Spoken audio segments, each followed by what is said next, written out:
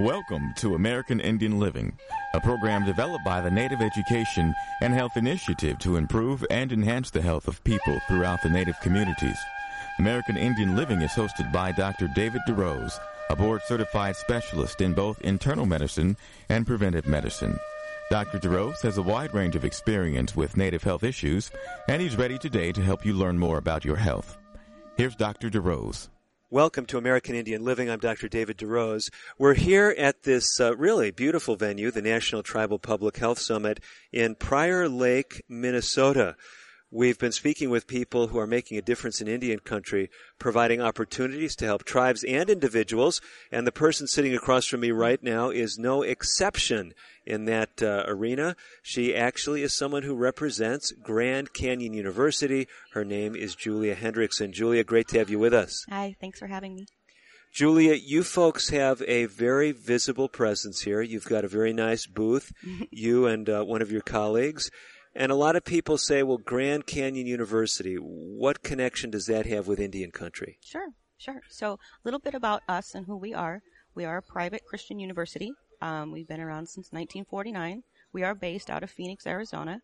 And as many of you know, there are quite a few Native American tribes in Arizona. Mm-hmm. So what Grand Canyon has done is we've grown. We've also tried to help with, our Native neighbors. And so there's people like me and my colleague who are here. We attend conferences. We also visit the reservations. Mm-hmm. We speak with the tribal leaders, with the higher education folks, working with scholarships, different things of that nature. And we are based in Phoenix, but we also have a pretty wide range of online opportunities as well. Mm-hmm. Quite a robust offering, almost 200 different programs. Wow. So that helps for our folks that are kind of out in the remote areas. Uh-huh. If it's 2 hours to the nearest university, how are they ever going to get a bachelor's degree? Right. Whereas, what happens a lot in Arizona is we need teachers bad. Mm-hmm. And in the remote areas, it's even harder to fill those spots. Right. So you have a lot of emergency certified teachers. You have a lot of long-term substitutes. You have a lot of people that need that bachelor's degree so they can get licensed, but they don't have any way to get to where, there may be a community college, but you still can't get your bachelor's degree for the licensure. Mm-hmm. Or, a lot of nursing programs and different things of that nature that we go and we just talk to people about what we have to offer and see if they're interested, and then we look into scholarships and just see how we can help. This is excellent. I know you've been making a special priority of helping Native students attend GCU. One of the things you mentioned I thought was very interesting is you talked about this emergency certification of teachers. Am I understanding correctly, Julia, that if someone has a bachelor's degree, maybe could be in any discipline, could be communications, could be political science, they're wondering what to do and they're having trouble finding a job, they can actually go through this kind of intensive training and they're equipped to teach in a schoolroom? Is that right? Right. So what happens with that type of person, you hit the nail on the head. They typically have a bachelor's degree in anything and they're looking for a job. They maybe live out in a remote area and we need teachers. So they'll get them in the classroom just because they need a teacher there. Mm-hmm. But they still need to get licensed through the state. Mm-hmm. There's still requirements with that. So somebody like that, we would do a master's in education, which leads to licensure. Mm-hmm. So then at the end of the day, they still have their bachelor's degree, they'll have a master's in education, and they'll have the licensure so they can continue to teach. Okay. And typically get a pay bump too. Okay. So basically what I understand you're saying, Julia, is the critical question to ask if someone's really at a crossroads in their life is what kind of opportunities are out there. And what you're telling people here in this venue is don't X off options because you're not close to a campus, you can't leave home, because you've got a range of distance learning opportunities that is quite impressive. Yeah. What kind of range of things could someone get a degree in if could someone, let's say, in the southeastern United States get a degree from GCU? Sure. So we work with people all over the world, even out of the country. Wow. Obviously with our native population, but we do work with Canada and Alaska and all over. So anyone, anywhere can take classes online. So it's not limited by that at all. And as far as offerings go, we've got the Coangelo College of Business, we've got the College of Education, College of Nursing and Health Sciences, Humanities. We've even got doctoral programs. Okay. like I said, we have, I think now, 220 different programs that we offer, from starting at the bachelor's level, then the master's, and then on to doctoral. Now, for someone who's never heard of GCU, or maybe they've heard of it, but they say, well, this doesn't sound like a very large institution. I mean, it's a private school. Do you have many students there? We do. So our campus in Phoenix now has grown. I think it's about 300 acres now. 300 acres? Yeah, we have 18,000 students on campus. That is a huge school. Yeah, we have Division I athletics. Our basketball team plays in the tournaments. Really? Yeah. I mean, this is like incredible for Yeah. a guy who doesn't know much about GCU. So you've got this, large campus, and you've got a welcoming environment for Native students. We've talked about it many times on the show that a lot of times Native students will end up on a campus and they just won't connect. But you actually have a deliberate program where you help Native students connect on campus, right? Right. So we have, they have obviously, their own like groups and different things that students start all the time. Right. And we're working on developing an actual facility where they can meet and have it just be like, for like, say our military students. They've got like a lounge they can go to. So we're putting together the Native American Students Lounge where they can just go and connect with each other and do club activities, things like that. A lot of times if you're attending classes on campus, when you're a freshman, it can be intimidating. Sure. It can be scary. Sure. And I know when I first started out, I was scared to death.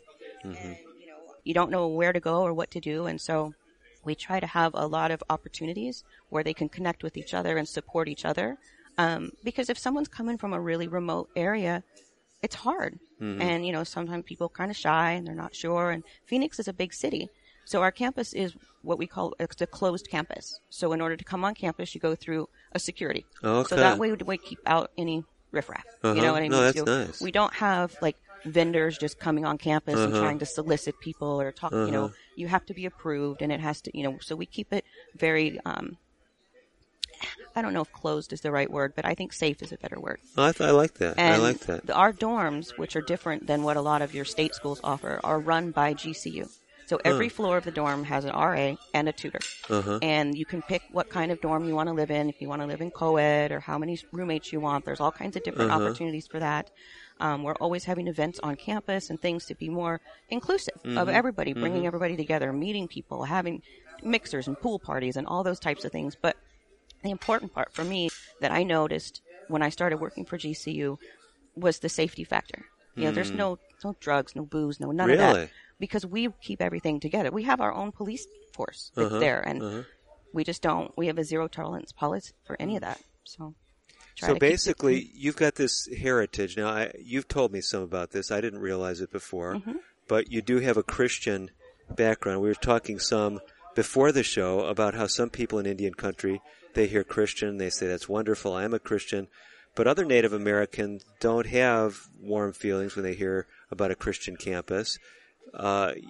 You were telling me the story of someone who saw some of your messaging online about what's different about GCU and this whole spiritual environment. They presumably were not a Christian. Right. How did they respond to that message? So it's funny. It was this morning, and I was just, having a chat with somebody, and they happened to be on Facebook and see this new ad that we put out with regards to, being a Christian university and what does that mean for students? What does it mean for students that don't identify as Christian? And so and I'm not nearly as eloquent as the gentleman who put together the whole thing. Well, that's okay, but you're doing great. Yeah. It was very well put out because it's more, yes, we are a Christian university, but we don't force you to become Christian. If that's not how you identify, you don't have to attend chapel. You don't have to go to the College of Theology. You don't. The only class that we have that would even be Christian based is Christian worldview, and that's just more of an exploration and more of an information. Like, this is what we believe in as a university. But if you don't believe in it, that's okay. And I've had friends, a good friend of mine, and he needed to get his degree, and he knew I worked for a university. And he was like, all right, sign me up. I said, okay. So we've got it all signed up, ready to go. And then he called me one day, and he's like, what is this Christian? What? And I was like, we're a Christian university. It's Christian worldview. It's one class. He was so mad. And he was like, I didn't even know. And I'm like, it's okay. So he calmed down, and he took the class, and he said it was the most interesting class of all the ones he took. Really? It became his favorite class. Not that he became Christian, but he said it was very interesting because the way the curriculum was designed, even though he didn't identify as Christian, he was still able to say that in an open format and have discourse with people who were Christian and kind of just explore that in a safe space instead of, because sometimes, you get to talking about religion and No, yeah. too much emotion gets involved. Exactly. We know how that can happen. That was my, kind of an eye-opening for me because he was not happy. And then he took the class and he said, it was one of the most enjoyable classes I ever had. And I thought that was pretty neat. I was like, okay. No, that's very good. So you're someone who is working for GCU, but you're not just working for GCU. You have your master's in business administration, right? I do. But some people would say, well, that's a great degree in the business field. You don't need more than that. But for some reason, you've decided you wanted to get further education, and you're actually a student at GCU, too. Am I understanding that correctly? I am, yes. And what are you studying now? So I'm in a PhD program in performance psychology. Performance psychology? So like life coaching and kind of like what I do as a counselor and, talking to people and kind of helping them find out what's going to work for them and, helping them get to that next level. And, just, I guess I'm just the kind of person that likes to help people. So your title, University Development Counselor, does that mean you work one-on-one with students? Okay. Yep. So this is really interesting, Julia, because what I hear you saying with this doctoral degree, it's really helping you to do things like radio interviews. So, cause this is human performance, right? Yeah. In fact, now you may not realize this, but in some of the research I've seen, one of the most stressful experiences for people is speaking before an audience. And even though you and I are just here talking to one another, some people, when I put this headset and microphone in front of them, it can be somewhat intimidating. You didn't have any of those sentiments at all. Is that true? No, that's not true. I was nervous as could be. Okay. And what's funny is, I attend these conferences and I work directly with people, and have those conversations, but it is a little, it's a little intimidating. But what I think is wonderful is what you're doing is what you're challenging people to do on this show. You stepped out of your comfort zone a bit, or maybe a lot, to get behind this microphone. And what you're telling a lot of Native students to think about doing is stepping out of their comfort zone and at least exploring GCU. Do you make it easy for people to visit? So how does that process work? So there's a few different things. One, if you just want to go to campus and do a tour, we have tours that run every hour on the hour. Wow. So you can just show up and go, and they take you all around campus and talk to you about the dorms and stuff like that. And then if you want to have further conversation about housing or meal plans or tuition, scholarships, things like that, then they have counselors on site that can help with that too. The other thing, if you want to attend on campus, we have something called Discover GCU, where they can come down and we partner with a current student, and they actually stay the night in the dorms. Okay. And they have all kinds of different workshops and things that they can experience so they can see what it's like to live there, to be there, to see what kind of students are there. So they have an opportunity to see if they're going to like it or not. Nice. If they hate it, then that's it. No harm, no foul. So basically, you got a lot of opportunities for people to get acquainted with the university. You've got all kinds of program offerings, over 220 different programs. So if you're listening to American Indian Living today, maybe you've got a grandchild, a child who needs further education, and you haven't had GCU on your radar screen. What Julia is saying is, hey, think about us. How do they get a hold of you if they want to get more information? Sure. So it's really easy. You can call me directly. It's 480-818-3867. Or you can always go to the Grand Canyon University website, which is really simple. It's just gcu.edu.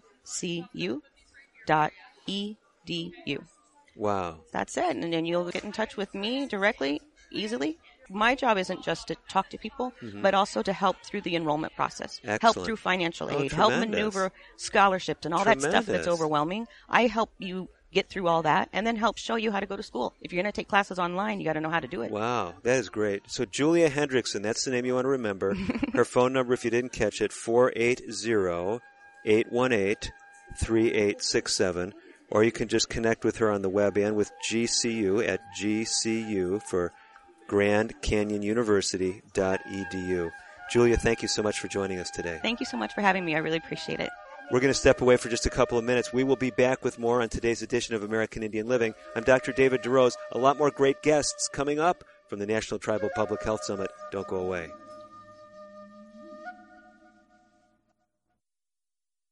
Today's broadcast has been pre-recorded. However, if you have questions about today's show or would like further information, please call 1-800-775-HOPE. That's 1-800-775-4673.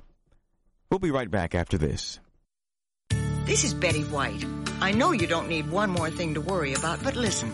High blood pressure can cause kidney damage, blindness, heart attack, stroke, and you can have high blood pressure even if you feel all right. 1 in 7 adults has it, but it's easy to get your blood pressure checked, and you can treat it if it is too high. So don't worry about it. Don't ignore it. Just see your doctor and check it out. For your free booklet, visit the Will Rogers Institute at wrinstitute.org and find us on Facebook and Twitter. Emergency medical unit, respond to 102 Maple Avenue. Possible stroke victim. When stroke occurs, you have 60 minutes to win or lose the race of your life. There are new treatments, but you must get to a hospital fast. If you suddenly feel weakness on one side, have trouble speaking, walking, or seeing, it could be a stroke. Call 911. Get to a hospital. Because how you spend the next 60 minutes could determine how you spend the rest of your life. Stroke. Know the signs. Act in time. A message from the National Institute of Neurological Disorders and Stroke. If you receive disability benefits, keeping Social Security informed is key. Keeping us informed minimizes the chance that we learn about something later that could negatively affect your benefits. That's the surprise no one wants because it creates overpayments that you must repay, disrupts payments, and can even jeopardize your entitlement to Social Security benefits. Learn more about reporting responsibilities for people working and receiving disability or SSI benefits by reading our online publications, Working While Disabled, How We Can Help, and How Work Affects Your Benefits at www.socialsecurity.gov/pubs. Some changes can be reported online at www.socialsecurity.gov. You can also notify us at 1-800-772-1213 or contact your local Social Security office. Our goal at Social Security is to pay you the right amount on time every month. With your cooperation to keep us informed of changes, the likelihood of any unpleasant surprises that could derail your benefits will be greatly minimized.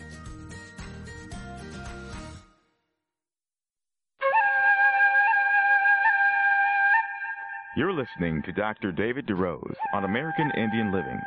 Your comments and questions are welcome. Call now at 1-800-775-HOPE. 1-800-775-4673.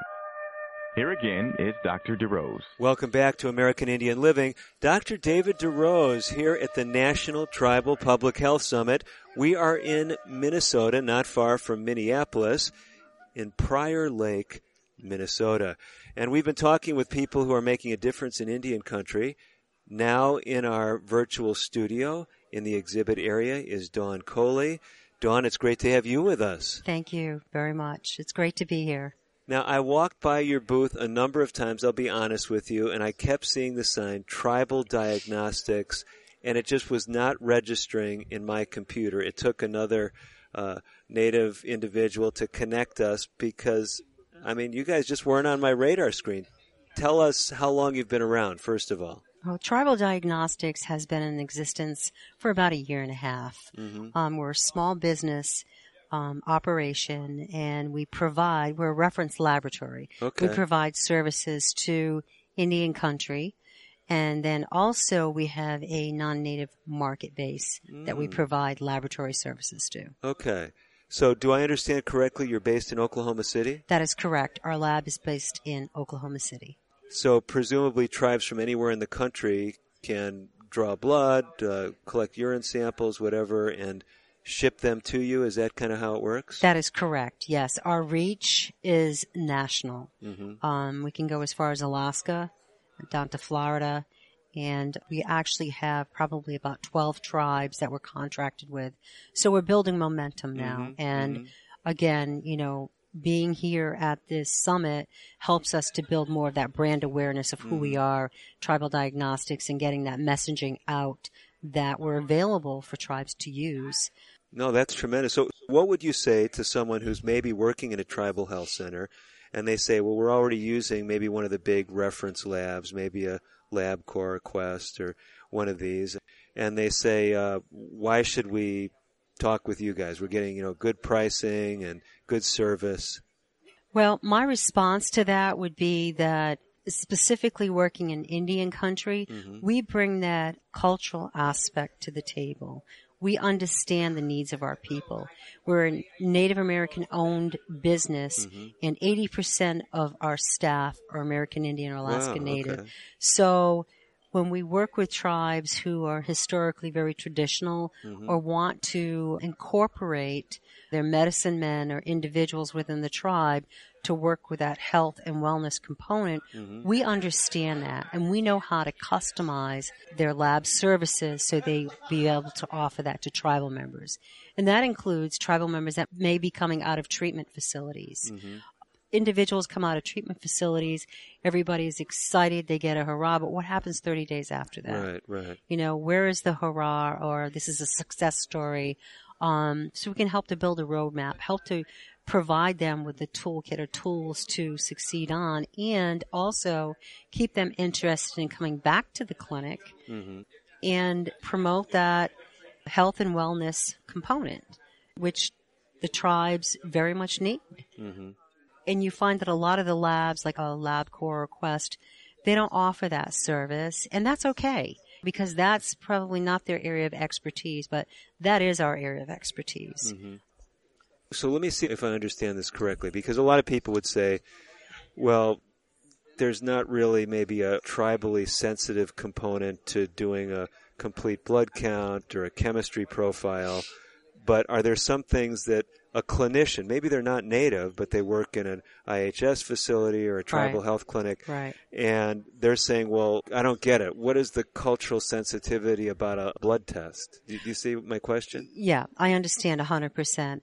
Well, one component could be behavioral health clinicians, or psychiatrists or social workers that are working with somebody with drug addiction. And they're coming back to be screened, for follow-up or treatment. That's our reach. Okay? Not so much with just your normal blood draws, but specifically on opiate addiction. Really, that's where we can bring more of that cultural sensitivity I hear you. And incorporate that into a treatment plan for a physician. Group therapy, treatment in the clinical setting, absolutely. So you're not just offering lab services then?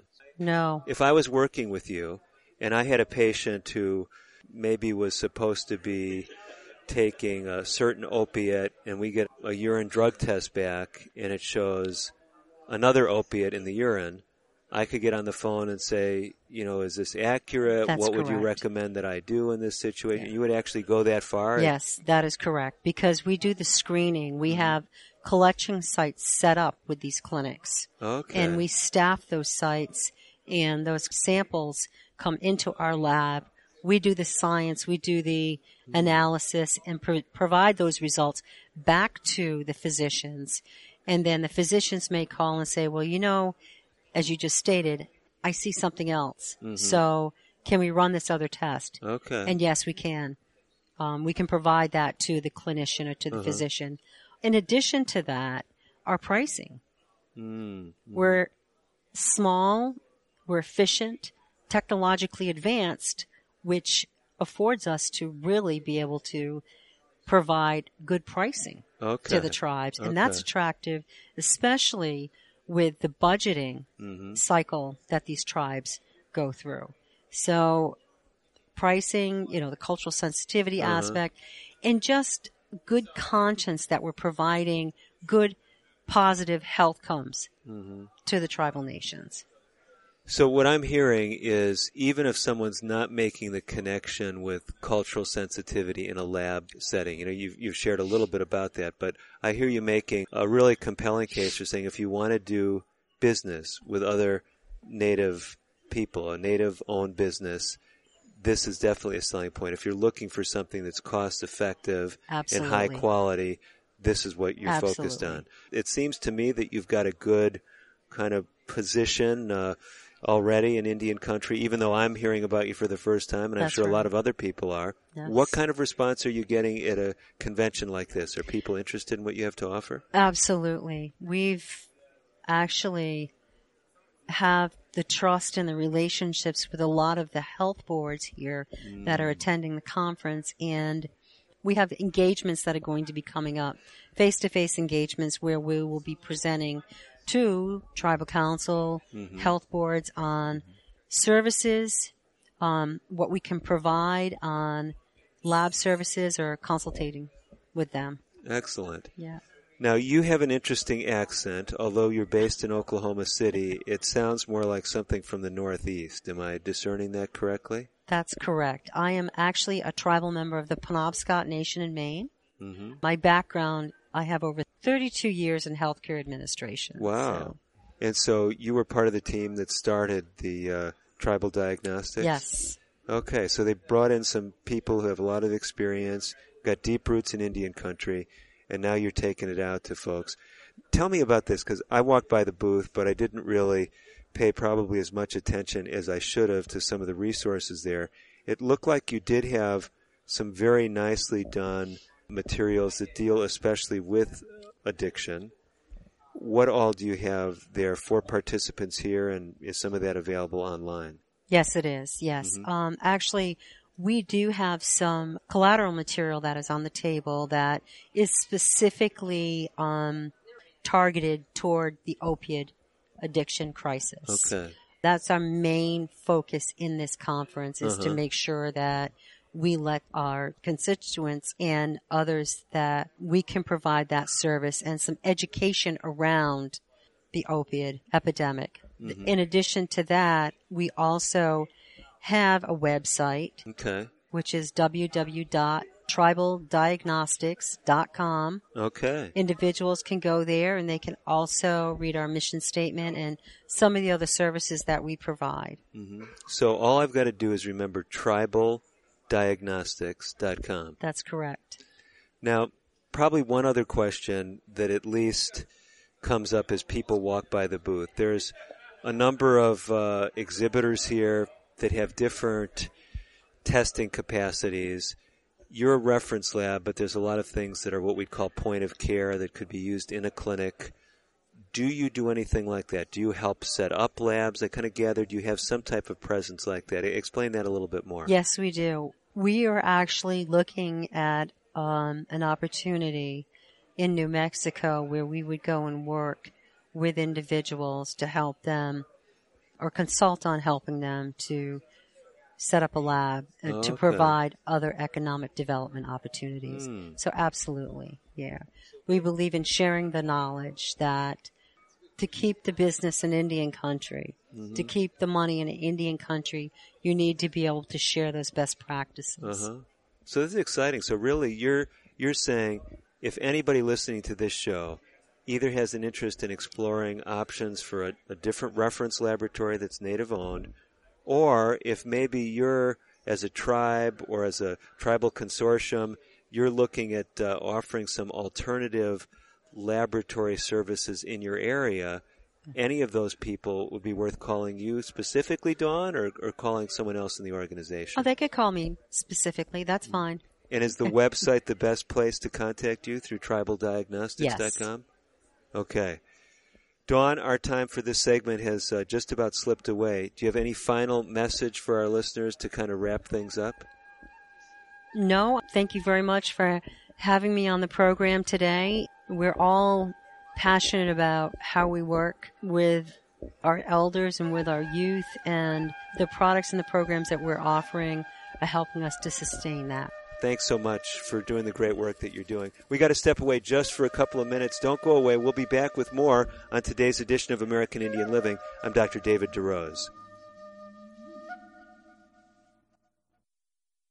American Indian Living will continue in a moment. If you have questions or comments about today's pre-recorded broadcast, please call 1-800-775-HOPE. That's 1-800-775-4673. So, you want to be a hero. Here are some ways to get the job. Hunt down that killer shark. Or run into a burning house to save a kitten. Luckily, there's an easier way to become a hero. Call 911 if you see someone experiencing the symptoms of stroke, sudden weakness on one side, or trouble speaking, walking, or seeing. Stroke. Know the signs. Act in time. you'll be a real hero. A message from the National Institute of Neurological Disorders and Stroke. Can you guess what's going on here? It's kids getting fit. Studies show that children and teens who get at least 60 minutes of physical activity a day reduce the risk of obesity, heart disease, anxiety, and increase their overall mood. So, whether it's around your neighborhood or at school, just get out and play. For your free booklet, visit wrinstitute.org or call toll-free 877-957-7575 and find us on Facebook and Twitter. The Will Rogers Institute since 1936. My name is Tom Thornton. And my name is Cindy Thornton. We're retired, and this is how we live United. We decided to volunteer with United Way at our community free health clinic. United Way is how we contribute, because we know our time and money are going to the right places. Judging by the thank yous we get at the clinic, I'd say we're doing the right thing with our retirement, too. We're Tom and Cindy Thornton. We volunteer at our community free health clinic. We don't just wear the shirt. We live it. Give, advocate, volunteer, live United. Go to liveunited.org. Brought to you by United Way and the Ad Council. Diabetes affects more than 29 million Americans. If left untreated, diabetes can lead to serious health problems such as heart disease, stroke, blindness, and kidney disease. Your family's health history can be an important factor in determining your risk of developing diabetes. The National Diabetes Education Program wants to help you and your family. Do all you can to prevent or delay the onset of type 2 diabetes. Visit yourdiabetesinfo.org to learn more.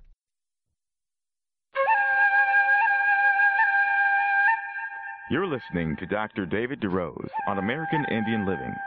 Your comments and questions are welcome. Call now at 1-800-775-HOPE, 1-800-775-4673. Here again is Dr. DeRose. Welcome back to American Indian Living. I'm Dr. David DeRose. We're continuing interviews from the National Tribal Public Health Summit at the Mystic Lake Casino and Resort in Prior Lake, Minnesota.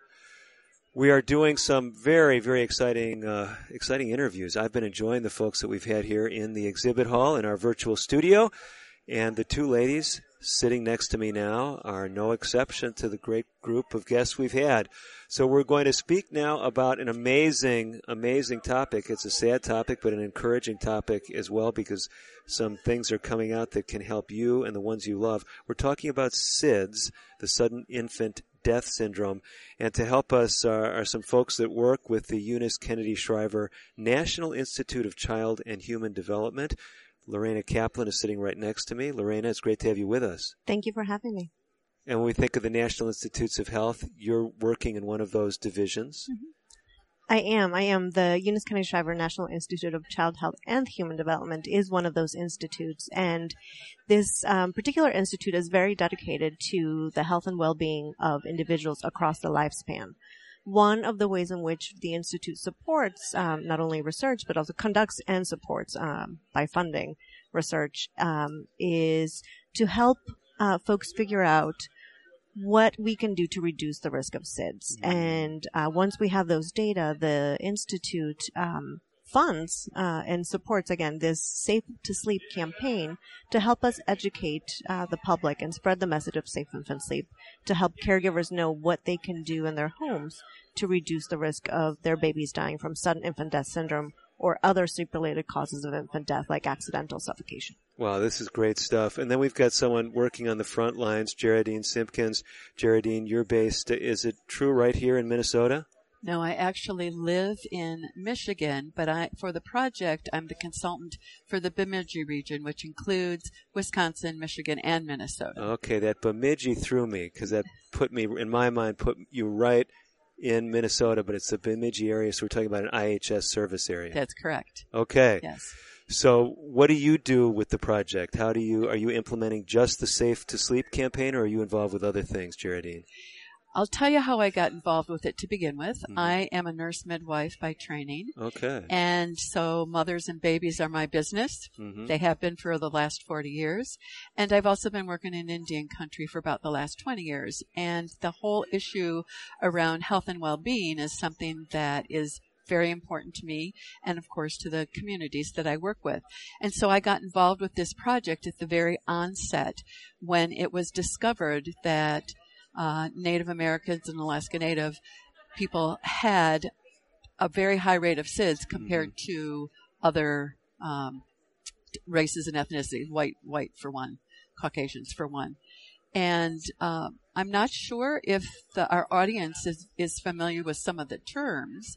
So would you like me to talk about terms, or would you like us to talk about how we got the project going to begin with? I'll tell you, all of this is important stuff. And maybe, as you've mentioned, just the high rates of SIDS, maybe Lorena, just give us a feel on how prevalent SIDS is in general across the American demographic, and then do we have any idea what it's like in Indian country? Sure, yeah, we do. On average, there are approximately 3,700 sudden unexpected infant deaths that occur every year. Wow. So sleep-related infant deaths. And of those, the majority are sudden infant death syndrome deaths. We know that for the American Indian Alaska Native community, they are up to 3 times more likely to experience these deaths than are, for example, Caucasian communities. So working in and amongst the American Indian Alaska Native community is one of our priorities. This is a tragic number of deaths that we are working diligently to try to reduce. And one of the ways in which we do that is by bringing to life the Healthy Native Babies Project, which is where Geraldine helps us out. So Healthy Native Babies Project is informed by the community. It was developed with input from the community. And we offer a wide variety of tailored educational and outreach materials for service providers to use in their communities as they help us to spread the message of safe infant sleep. That's great. Now, Geraldine, I thought it was great because you're an educator, and I knew that the minute you said, can we define things? And we definitely need to do that because folks think they know what SIDS is, but how do you, as a professional, define SIDS, and how do you explain that to someone? So SIDS is the sudden, unexpected death of an infant that does not have a known cause after full investigation. And it's of a baby between 1 month and 1 year of age. And about half of all the sudden and unexpected infant deaths in the U.S. are attributed to SIDS. So that's one category that we're talking about. The other category, other sleep-related causes of infant death, are suffocation, entrapment, and strangulation. And suffocation occurs when something such as a pillow or someone's hand or body covers the face or the nose of the baby, blocking its ability to breathe. And entrapment means a baby gets trapped between 2 objects like a mattress or a wall and can't breathe. And then strangulation occurs when something presses on or wraps around the baby's neck, and therefore that blocks the baby's airway. So we're talking about, and those particular causes of infant death can be prevented. And that's one of the things that our project focuses on a lot, is how to employ and use protective behaviors for those things that could be prevented. And many of these deaths can be prevented. So basically, if we're to talk about these early childhood deaths or these infant deaths, we're talking about 2 main categories. So one are the things you've explained, the strangulations and the entrapments and things. But then the other, when we can't find a known cause for the death, we label that SIDS. Is that right? After a full investigation. That's correct. Okay. That is correct. And because we don't know what causes SIDS, at this point we can't prevent. But what we can do is reduce the risk and build on some of those protective factors that Geraldine was talking about in order to hopefully reduce the number of not only sudden infant death syndrome deaths, but also other sleep-related causes of infant death.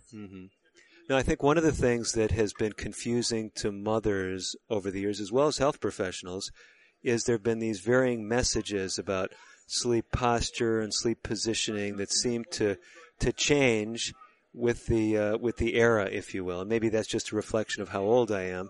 But what is the current thinking about this, and why do recommendations change? Do we have any insights into that?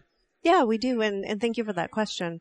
What we often tell parents who tell us, you keep changing the recommendations, and we don't blame them for saying that. Really, it's just based on the fact that we do research all the time. Okay. We never stop wanting to figure out what it is that keeps babies safe or what puts them at risk. So some parents, a couple decades ago learned from the experts that babies could potentially be put to sleep on their stomachs, or then it changed to side and back, and then it was just back. So the recommendations have changed over time just based on the data that we were collecting and what we knew was best in terms of keeping babies at lower risk for SIDS. The recommendation has for several years now been to put babies to sleep solely on their backs. Okay. And those recommendations are actually put forth by the American Academy of Pediatrics Task Force on SID. So it is important to note that the Safe to Sleep campaign does not issue recommendations, but our messages, included in all of our educational materials, reflect recommendations from the AAP. Okay. And the AAP's recommendations are all evidence-based. Yes. So should a parent get worried if they put the child to sleep on its back and they find the child on its side or stomach? So no. And what we tell parents is always put baby to sleep on their backs for all sleep times, including nap time. Okay. But once baby starts to be able to roll from the tummy, from the back to the tummy and the tummy to the back, it is okay to leave them in whatever position baby wants to sleep in. So they don't have to wake up baby to reposition him or her on the back. Good. Well, that's practical information. Now, one of the things I know that engages people all the time when they're doing a show, at least my listeners listening to my guests, is when there's stories. And when you speak about prevention, sometimes prevention doesn't lend itself to stories because there's no drama involved with preventing something that didn't happen. Right? Right. But at the same time, when you're working in communities, often there are things that are rewarding or things that kind of refocus us. Geraldine, you're out there working, in several states. Are there certain things, certain stories, certain illustrations that kind of bring these points home when you talk with groups? Yes, indeed. And I love stories. So would you like a couple? Please, Okay. please. At least one to start with. At least one. Okay, one of the recommendations for safe infant sleep is to not smoke around the baby because that affects the baby's breathing, ability to breathe well. And so I was working in a community, in a Native American community, where there was a lot of smoking, as there is in many communities. And the young parents were both smokers, but after they went to their prenatal visits with their midwife, they found out that smoking was really bad. And so the mother actually quit smoking, and the father just tried not to smoke around the mother. Well, then, after the baby was born and was home, the mother continued not to smoke, but the father took the smoking outside, which is one strategy for not smoking around the baby. Well, when Grandma came to visit, Grandma smoked. And she came in smoking, and when they said, Grandma, we really prefer you not to smoke around the baby, they said that very respectfully to their elder. Grandma says, I've been around for, 60 years smoking, and all of you have lived, and I don't think it's a problem. And so, slowly but surely, the young man, whose grandma it was, says, can we share with you some of the information that we learned from our midwife? And slowly but surely, Grandma said, At first she was resistant, but then she said, are you sure about this? And he said, yeah, Grandma, let me show you some of the materials. So they had an opportunity to talk. And so Grandma decided to take the smoking outside with her grandson. Tremendous. And then she went to the elders' meals and said, do you know that you're not supposed to be smoking around baby? And she became the champion of the non-smoking around the baby.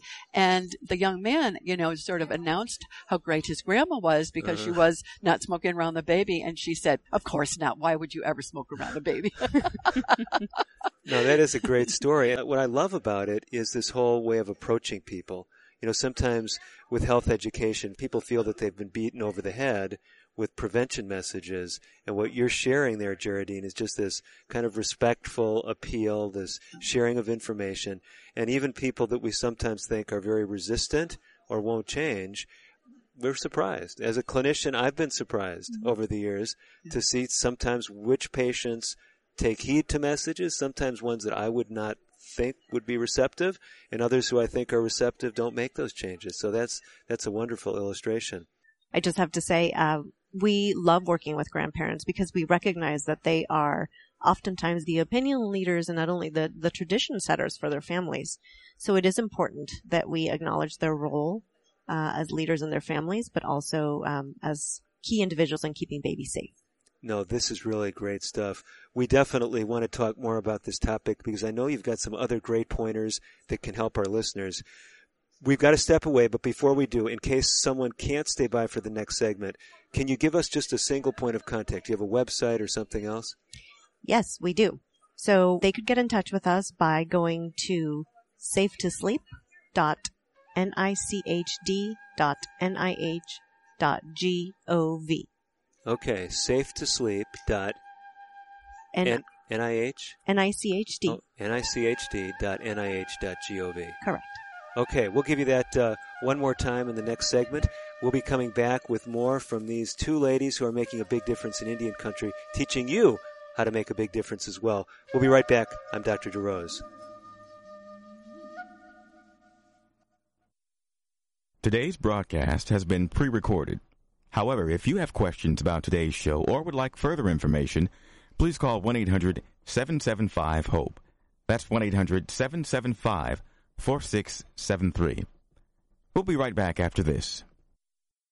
One day, I'll teach chemistry to kids. I'm going to be an architect. My dream is to be a chef. At the U.S. Department of Education's Office of Federal Student Aid, we provide more than $150 billion each year in grants, loans, and work-study funds, making higher education possible for anyone at any stage of life. I can go back to college. I can change careers. I can make a difference. Federal Student Aid, proud sponsor of the American Mind. Learn more about money for college at studentaid.gov. Diabetes is a serious disease that runs in families. If your parents or siblings have type 2 diabetes, you have a greater chance of getting the disease. If you're African American, Hispanic, or Latino, American Indian, Alaska Native, Asian American, Native Hawaiian, or Pacific Islander, you also have a higher chance of developing the disease. The National Diabetes Education Program wants to help you understand your risk. Visit the NDEP website at yourdiabetesinfo.org for diabetes prevention tools, including the Family Health History Quiz. It started off as a normal day. I felt fine when I arrived at the plant. Ruth Junius's life was about to change. Then I dropped my keys. They kept slipping out of my hand. My arm felt numb. A coworker asked me if I was okay, and I couldn't speak. I started to get scared. Ruth was having a stroke. People around her weren't sure what to do. They thought I should go home or lie down, but I knew something was very wrong. I wrote 911 on a piece of paper with my other hand, and someone called for me. Because everyone acted quickly, doctors at the hospital were able to give Ruth treatment that started to reverse the symptoms. Within a few minutes, I was talking again. I didn't know a thing about stroke before I had one. Now I make sure that my friends and family know all the signs of stroke so they'll get help fast if they need it. No stroke. Know the signs. Act in time. Call 1-800-352-9424 for more information. Brought to you by the U.S. Department of Health and Human Services, National Institutes of Health. You're listening to Dr. David DeRose on American Indian Living. Your comments and questions are welcome. Call now at 1-800-775-HOPE. 1-800-775-4673. Here again is Dr. DeRose. You are back with Dr. David DeRose. We're in the home stretch of our show today. American Indian Living has been recording from the National Tribal Public Health Summit. It's May of 2018 when we're recording this program. And with me, still, are Geraldine Simpkins and Lorena Kaplan. They've been talking with us about the Safe to Sleep campaign. And lest I forget, it's such a complicated website. A lot of those government websites get a little bit complicated for us. But if I can remember that you are representing the Eunice Kennedy Shriver National Institute of Child and Human Development, and those last initials, National Institute of Child Health and Human Development. Okay, Child Health and Human Development. Okay. NICHD. Yes. Okay, if I can remember NICHD, put a dot, NIH for National Institutes of Health, and then another dot, GOV. That's your main website. Yes. And the campaign we're talking about is Safe to Sleep. Correct. Just stick that in front of everything else. And it sounds so, well, I don't want to say simple. But if I remember Safe to Sleep and I put it in a search engine, I'll probably get there, right?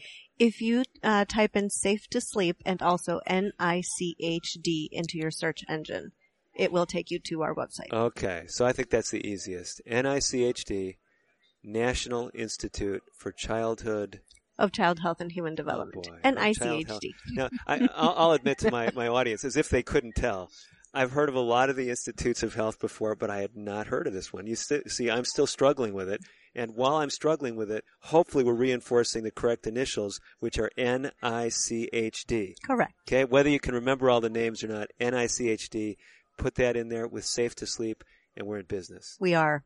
For those who have already given up on trying to remember the website or any way to find it, we've still got a chance to give them some pointers in this last segment.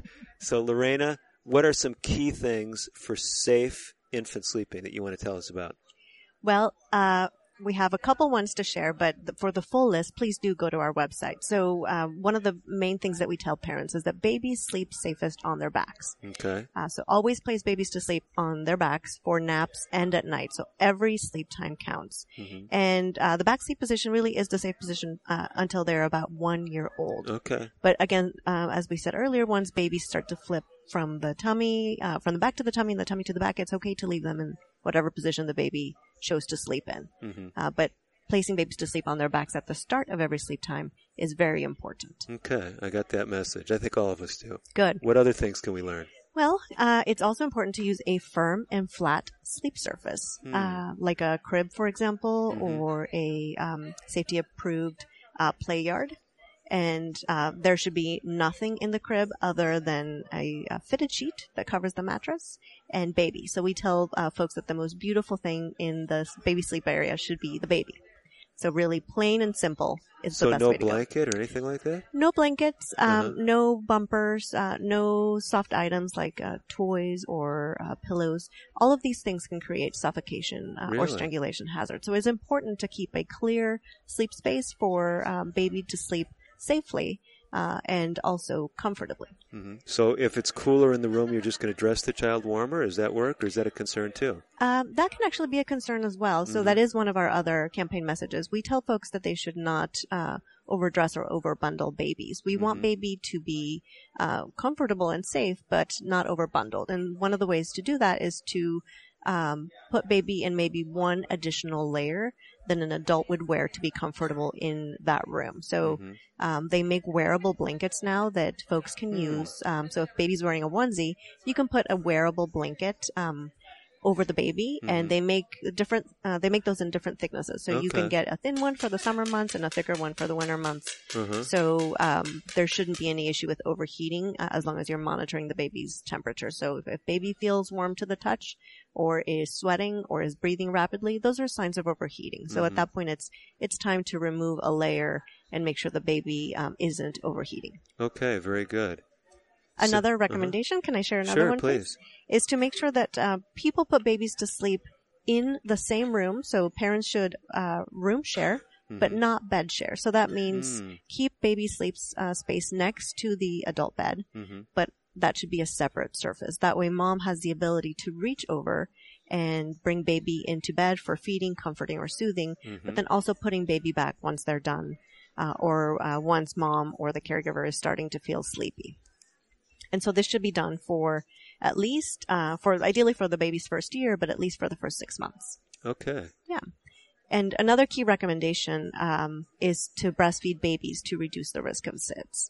And this is something that people might not know about. Breastfeeding has many benefits for babies, but one of them is that it can reduce the risk of SIDS. And my colleague Geraldine is actually a nurse and also a midwife, and she's got a really great way to explain to folks why that is so important. Yeah, so, and probably as a mom also of the 3 children that I breastfed, I really didn't know at the time that I was breastfeeding my babies, that particular protective benefit for SIDS. I knew all the health benefits and the nutritional benefits, but I didn't know for SIDS. And SIDS breastfeeding is a protective practice to reduce the risk for SIDS. And that's really exciting news because, of course, babies who are breastfed have many nutritional and immune kind of benefits, but they also, the risk of SIDS is lowered when you breastfeed. And if you're breastfeeding your baby and the baby's in bed with you, you should put the baby back to its place right next to you, close but separate. And if you happen to fall asleep, that's okay. That you're going to fall asleep, the baby's going to fall asleep. That's okay. But as soon as you wake up, then put the baby in its separate place. I think that moms these days get so frightened about the concept of sudden infant death syndrome and strangulation of their baby, unintended deaths. And of course it's a scary thought. Sure. It's really a scary thought. And they want to do it right. All moms want to do it right. All infant caregivers want to do it right. But the important thing is, if you fall asleep and you're nursing your baby, you're doing a good thing. Mm-hmm. You're giving the baby breast milk. But when you wake up, then put the baby in its little place next to you. I think that's something that parents just need to remember. Yeah, and actually the American Academy of Pediatrics just in their latest recommendations for safe infant sleep acknowledge this, that this is a practice that is common, falling asleep in bed while breastfeeding. And they did mention that one of the ways to reduce the risk when this happens is if mom is going to bring baby into bed, the adult bed for breastfeeding, that bed should be cleared of all soft bedding. So no pillows, no blankets, no comforters, no sheets, just mom and baby. And that way, if she falls asleep accidentally, there are fewer things in the environment that could put baby at risk. And then once mom wakes up, she can put baby back in its own sleep space. And the one thing to really remember, beds are one thing, but taking a baby to a couch or a recliner is actually even more dangerous. Oh, really? Because if a mom falls asleep and a baby tends to wiggle its way down into those cracks of the chair or the cracks of the couch, they actually can get entrapped or suffocated. So a couch or a recliner is a more dangerous place, generally speaking. And the evidence does show that the longer the baby is in the bed or couch or a recliner with the mother, the higher the risk of unexpected infant death. So the idea is, as soon as you wake up, put the baby back into its separate space. Now, you mentioned this connection with breastfeeding. Do we know how powerful an effect it is? I mean, is this a large magnitude of protection that, someone receives by breastfeeding their child, or is it relatively small? Do we know that at this point, or is it kind of hard to tell? At this point, it's, the science on that is not exact, but we do know that any breastfeeding is better than no breastfeeding. Okay. And it, probably has to do with, like Geraldine said, building that healthy gut microbiome and giving the improved immunity to those babies and helping them to fight off some of the infections that come just by getting some of that good nutrition from mom. But the exact reasons why are still being studied and the exact magnitude are still being studied, but we do encourage folks to, if they're able to and if they choose to, any breastfeeding is better than no breastfeeding. Okay, well, that's a very practical message. So someone doesn't have to feel guilty if they can't exclusively feed their baby. They're still giving the baby benefit by breastfeeding some. Absolutely, yeah. There should be no guilt attached to that. We understand different people have different practices. Well, believe it or not, our time has just about slipped away. Oh, and there are so many stories we didn't share yet. This is a shame. We should have done a whole hour show with you ladies. Where were you when we started the show? We could have saved the others for another program. Well, listen, we got to try one more time to get that website out because I haven't done too well. Lorena, why don't you redeem me here? Absolutely. Safe to sleep, all one word, .nichd.nih.gov. A simpler way to search for that would be NICHD, Safe to Sleep. Type that into a search engine. You'll land on our site. Okay. Geraldine, any final thoughts as we close the show? The thing that I want to say to parents is that what I have learned in my 40 years of being a midwife is that parents want to do well by their babies. Parents want their babies to live, and parents want their children to be well. And so trust yourself. Trust yourself, trust your intuitions, trust what your elders are telling you. Trust the things that make sense to you and that your healthcare providers are sharing with you, because you are the expert on your baby and you want your baby to live, and so do we. Tremendous messages. Thank you so much, ladies. Well, thank you, each one, for joining us on today's edition of American Indian Living. I'm Dr. David DeRose, as always, wishing you the very best of health. Native Voice One, the Native American Radio Network.